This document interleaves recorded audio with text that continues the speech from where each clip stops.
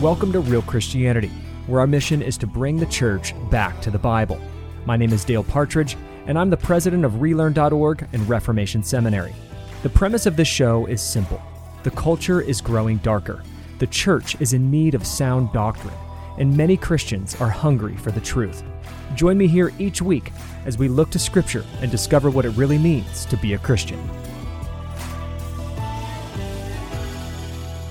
Welcome to the show. As many of you know, these times have revealed the character of many men in the church.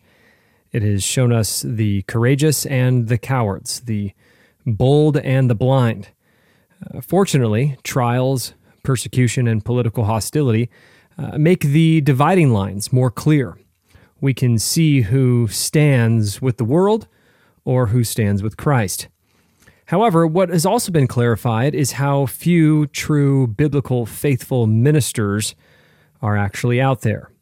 We've been made aware of a great need of more mission-minded, gospel-focused, Bible-committed, righteous men in the ministry. As you know, our school, Reformation Seminary, aims to produce these very types of men. 2 weeks ago, we had our first class graduate and was ordained to gospel ministry. And these men will be planting biblical house churches in their local communities all over the world. During the graduation, I offered a 30-minute commencement speech, and I'd like to share that speech with you today. I've titled it, "The Kind of Men the Church Needs."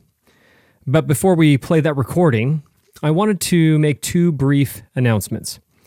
First, we just launched the all-new Relearn.org store, and you can find a link at Relearn.org, or you can just go to shop.relearn.org.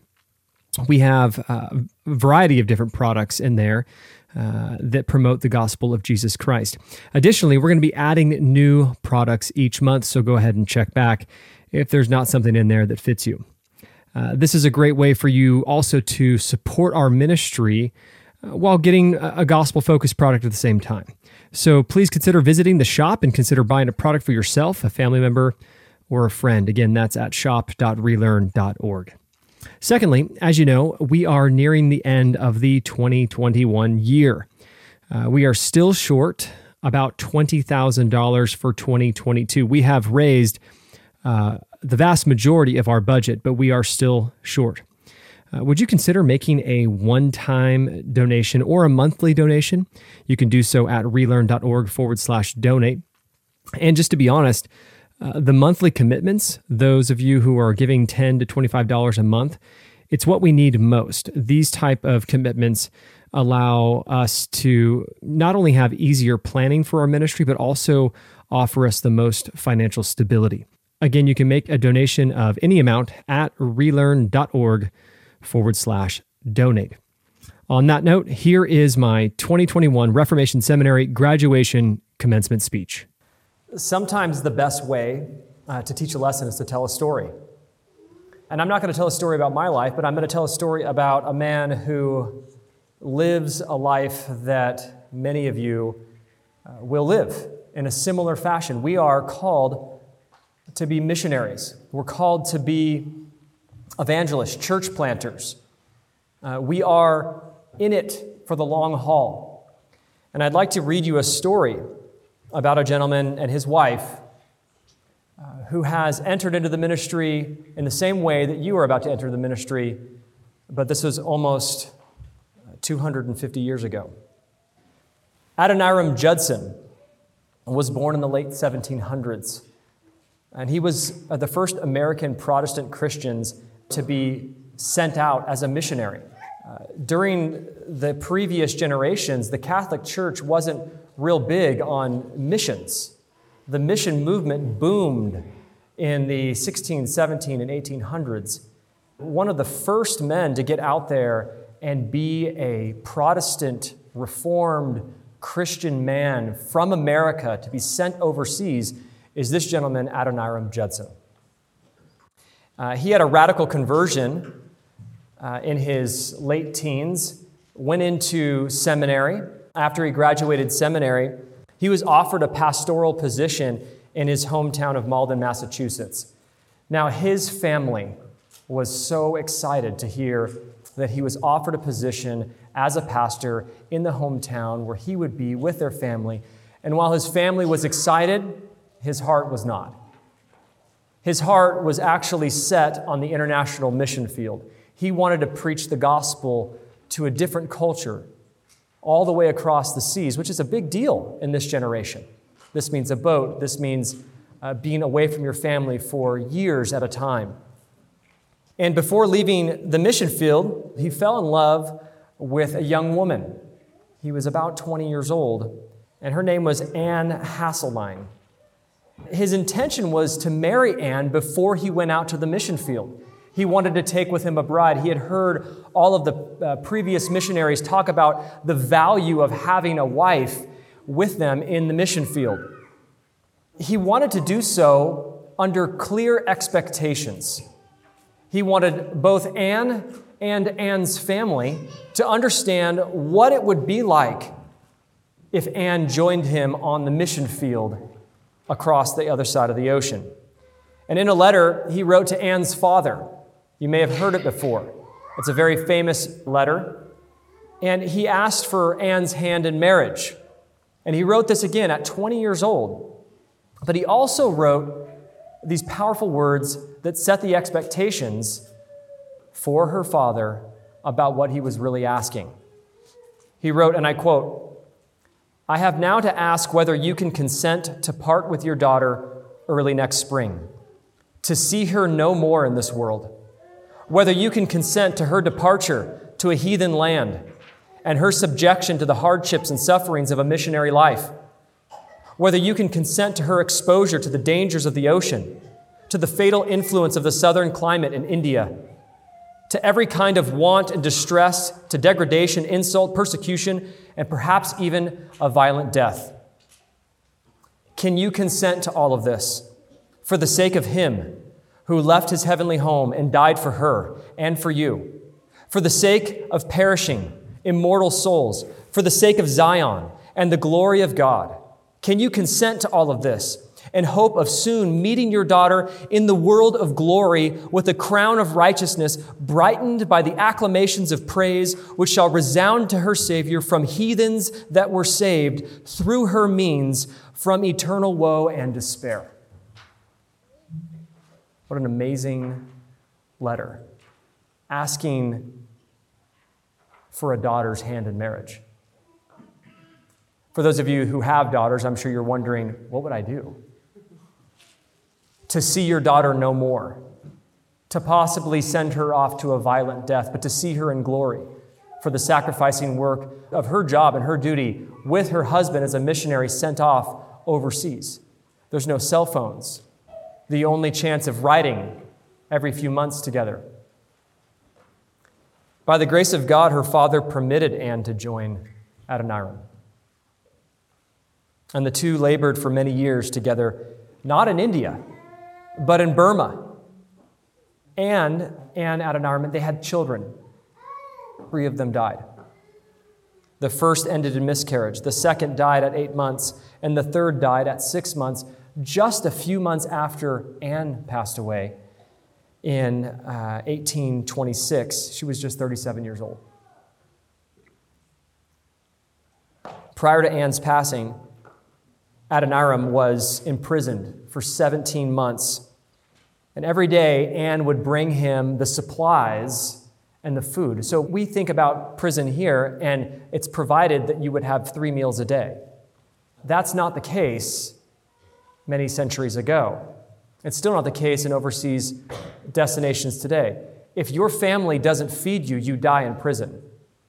And so every day, Anne would move food and supplies to the jail where he was at. She ended up living while she was pregnant right outside of the jail walls, in the mud, in the rain, where she was having even more difficulty with her own health, taking care of her husband who was imprisoned.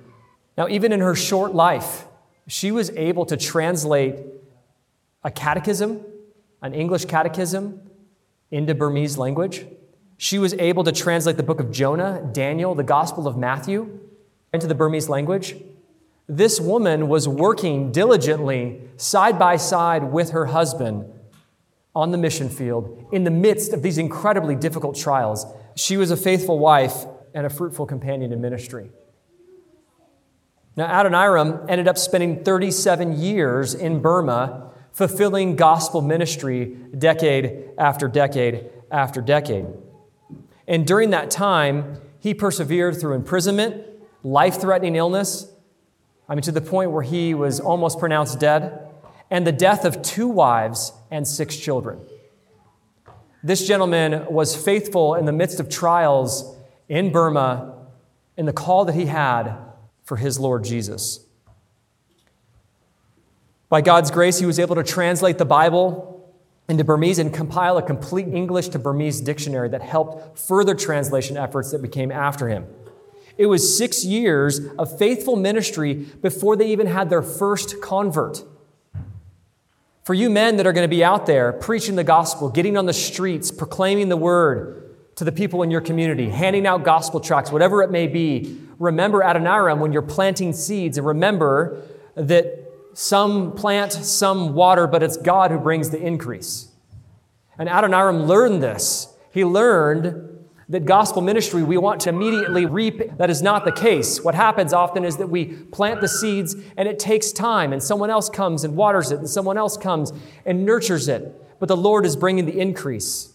And Adoniram learned that. 6 years of laboring before the first convert of his ministry. Was it discouraging? Surely. But he continued to be faithful. By the time Judson went on to be with the Lord in 1850, there were over 100 Burmese churches made up of nearly 10,000 Christians. And today, thanks to his faithfulness, there are over 2 million Burmese Christians. He was a pioneer in every sense of the word, going across oceans to plant churches, to preach the gospel, to translate the scriptures. And in some similar way, we're planting house churches, which is a very new thing to the Western culture. We are pioneering a new way of church. And in a culture that might not be as hostile as that generation, but it is still increasingly becoming more difficult. What I want to say is that you men are missionaries. We talked about this weekend. You men are missionaries. Wives, you are married to a missionary. That identity might take some time to sink in. I remember when the Lord called me to be a pastor, it was weird telling people that I'm a pastor. It was weird for Veronica to say, my husband's a pastor, I'm a pastor's wife. The identification that the Lord has given you in this journey as a pastor or a pastor's wife will take some time to sink in. And as you know, for centuries, America has been known as a Christian nation. It's been known as a Christian nation. It's America who's been sending out millions of dollars to missionaries all around the world. We have been the missionary sending nation of the world for the past several hundred years. But over the past several decades, America has gone from mission funding to the mission field. We have become the place where we invest our focus. We have sent so many people overseas, and we still need to send those people overseas, but it's time to start sending people here as we're witnessing the decline of biblical Christianity here in the West. Now, you might not be going to the jungles of Burma, but the spiritual warfare is just the same. The rising political hostility that we're seeing every single day, it's here. The great confusion in Christian theology and doctrine, it's here. The selfishness of Western culture, it's here. We're sensing it. We're seeing it in our lives and in our families. We are protecting our children against these things. The depravity of our time, it's being made known. Every news outlet, every day you hop on social media, you see what everybody else is seeing is that the world seems like it's getting darker. And we need the gospel of Jesus Christ to be proclaimed. We need men and faithful families and women to be out here preaching the gospel, and we are going to send those men off to do that. As mature Christians, we have to ask ourselves one critical question. And it's a question that I've asked myself several times. And I want you to go on this journey with me. Why in the freest country in the world, a nation that's covered in over 50,000 church buildings here in America, we're blanketed with Bible colleges and seminaries, more than any other country on earth. Why, in such a prevalent position, are we seeing Christianity decline? Why are 78% of the children who are raised in Christian homes disassociating themselves with the faith by the time they're 18? 78%. If faithfulness is biblical Christianity passed down generation to generation to generation, multi-generational faithfulness, that is not something that we're seeing today. Why? Why have only 2 in 10 Christians read the entire Bible? 2 in 10 professed Christians have read the entire Bible. Why?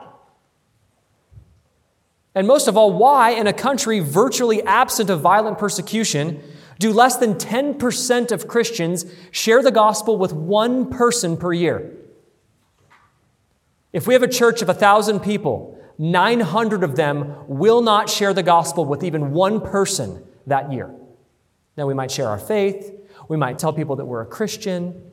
We might have a discussion about Christianity. But I'm talking about biblical gospel.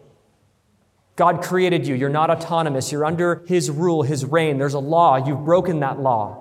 You are under His wrath. Without your repentance of your sin and your faith in Jesus Christ, you will perish. Jesus has made a way for you. Put your faith and trust in Him and Him alone. The biblical gospel. Only 1 in 10 Christians are sharing that with one person per year. Why? The evidence is weighty, and it's difficult to explain away. Christianity here in the West, in America, it's fading. It's hurting. It's broken. The Lord's doing something here. Christianity is rapidly declining, which makes this an incredibly fertile mission field. Now, we know that God keeps who He saves. We know that. We know that we live in a time when the church is filled with sheep and goats and wheat and tares and saved and lost. We know that. We know that there are people in the church who came to the church but never came to Christ. We know that there are people who think they're Christian and have never actually been born again. It was Steve Lawson who said, the only thing worse than not having the assurance of salvation is having the false assurance of salvation. You think you're saved and you're not. In the South, if you've ever been there, you have to spend a lot of time almost convincing people that they're not saved so that you could preach the gospel to them. Because cultural Christianity has made people believe that they've prayed a prayer one time when they were 7 years old and that they're actually a believer when in fact they're actually not. This is part of that mission field. Everybody thinks they know the Bible. Oh, the Bible, I've read the Bible. Oh, Christianity, I've heard the gospel. This is a very difficult mission field here in America. We know the Lord is purifying the church. You can see it. You could sense it. We know He is raising up bold men to plant and pastor churches all over the world. I'm seeing that. I'm watching that. I'm in this world of ministry, and I'm watching the Lord send so many people out all over, including here in the States. But what's the real solution to this problem? What's the answer to the why? Do we really need another church building? Is that the answer? Do we need another church building? Because there's 50,000 of them already here. Do we need another seminary? These are questions that I'm wrestling with. Do we need better worship music? Is that what we need? Better worship music? Do we need a better sermon series on motivation? No. That's not what we need. I believe that the only solution for true church revival is faithful, biblical, theologically sound gospel ministry. That's what we need.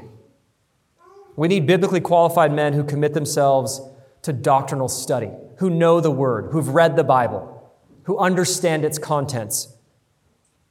We need men to be preaching, to planting, to be pastoring, to be reproducing faithful Christian men and women who saturate their local communities with the Word of Christ. That's what we need. We've had costless Christianity for the past 150 years here in America. It's fat, lazy, overweight, sitting there doing nothing. I actually remember a friend telling me that they were in the Middle East, in Iran, and they escaped from the persecution in Iran to come here to be in the Pacific Northwest where we used to live. And they said it was more spiritually dangerous to be in Portland because of the lackadaisical Christian culture that's here than it was to be in Iran. They would rather be in a persecuted territory where it keeps them on their toes and it keeps them leaning on Christ than to be here basically wallowing in freedom and people walk by their Bibles 60 times a week and never touch them. We need missionaries here in America.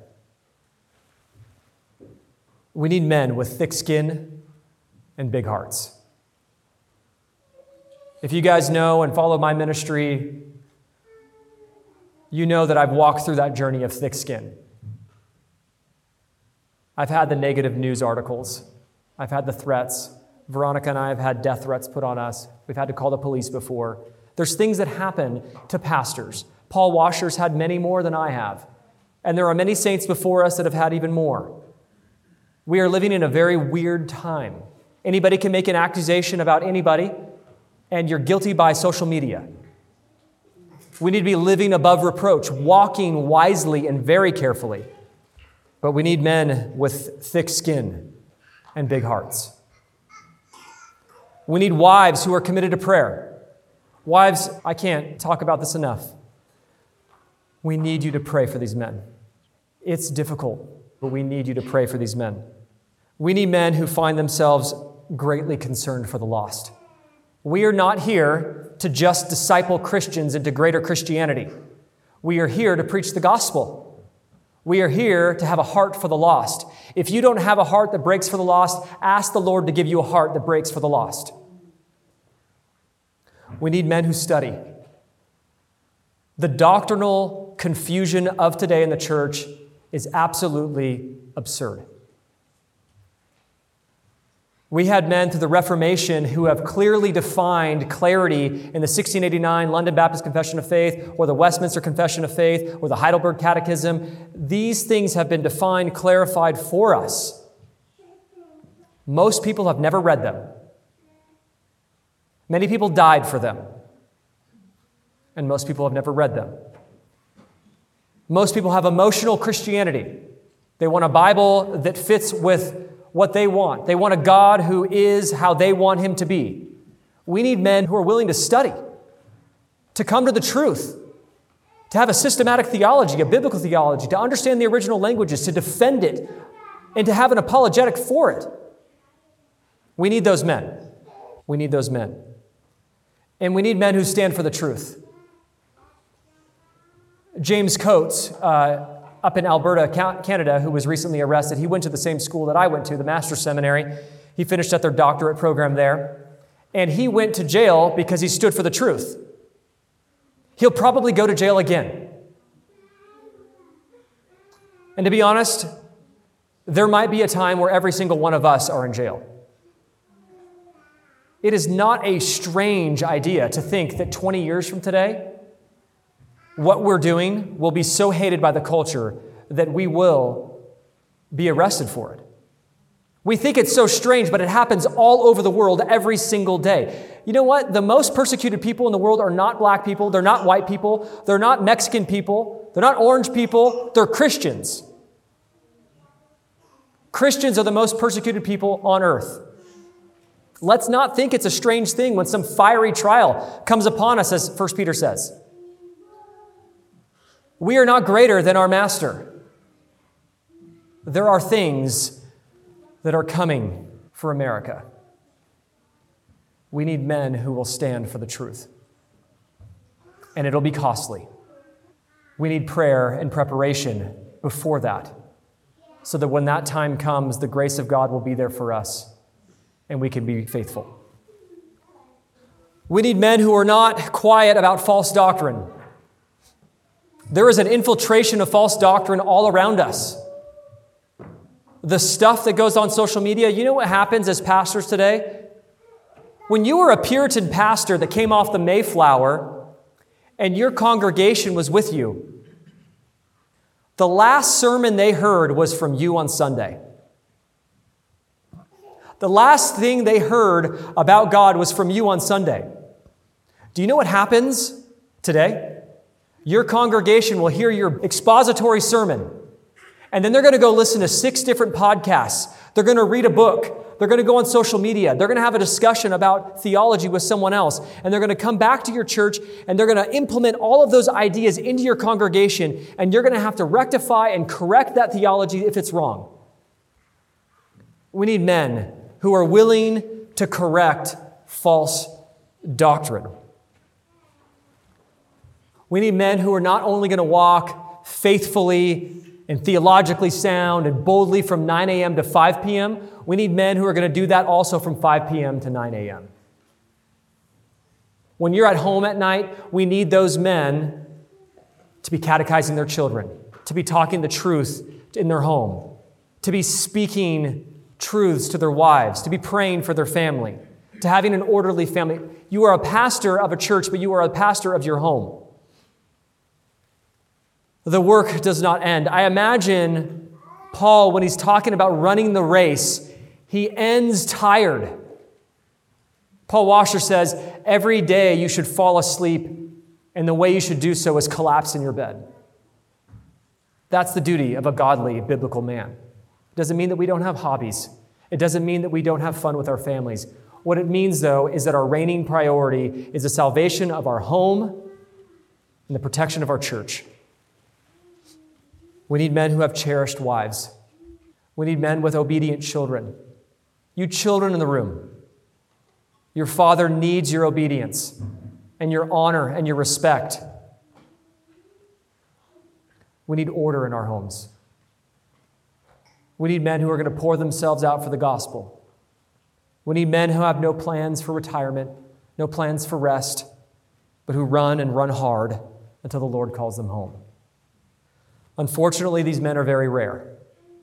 They're very rare. But that's the type of men that are in the room right here.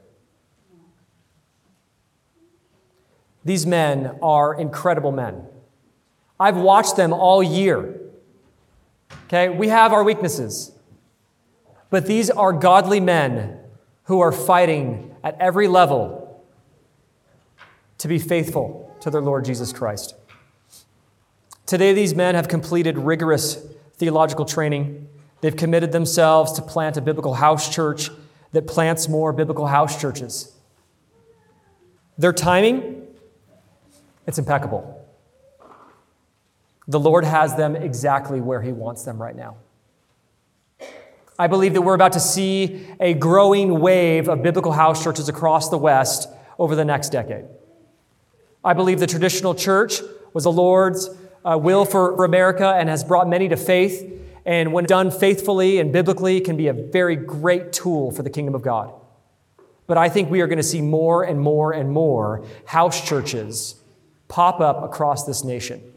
And these men are the first group going off. Now, each of them are accompanied by a biblical wife, a faithful wife who, like Ann Judson, found joy being married to her pastor. And together, my prayer is that you and your husband and your families are strengthened and sanctified in the Lord for this work that He has before you. My wife and I have cried many times in ministry. But when you have a biblical house church that's operating according to Scripture, who has sound doctrine and theology, who has biblical elders and ordered families and a heart for the lost, I'll tell you what, it is the most amazing place on earth. It's even more amazing than your family because your family's included in that church. It is the closest thing that we will get to heaven this side of eternity. To be walking out the one another's of Scripture so close with one another with the passion for the Great Commission. It's an amazing thing that the Lord has permitted us and called us to do. Adoniram Judson once said, "The motto for every missionary, whether preacher, printer, schoolmaster, ought to be devoted for life." And that's my prayer for you today. My prayer is that your flame does not go out. I've been in ministry full-time for almost 5 years now. There are days that I go, I'm done. I feel like my flame is coals at best. But what the Lord does for those He's called is you go to sleep and the next morning the flame's back up. And whatever happened, and whatever trial, and whatever difficulty came before you, the flame doesn't go out because the Lord keeps it burning. I pray that your conduct does not disqualify you from ministry. I pray that you don't let any moral failures into your home to prevent you from ministry. I pray that your battles are won by prayer and faithfulness. And most of all, I pray that you rely on Him. May God be with all of you in this journey. Let me pray. Father, we thank you, Lord, for this group of faithful men and women. Lord, we pray a blessing upon them. We pray that you would give them exciting journeys, faithful journeys. Father, that you would clean them, that you would sanctify them, that you would make them more like your Son, Jesus. Lord, strip away all that the world has put on us, wean us from the world, and make us cling to you, Father. Lord, we ask that you would bless us with wisdom and discernment and protection, that you would keep watch over our children and their hearts. In Jesus' name, amen.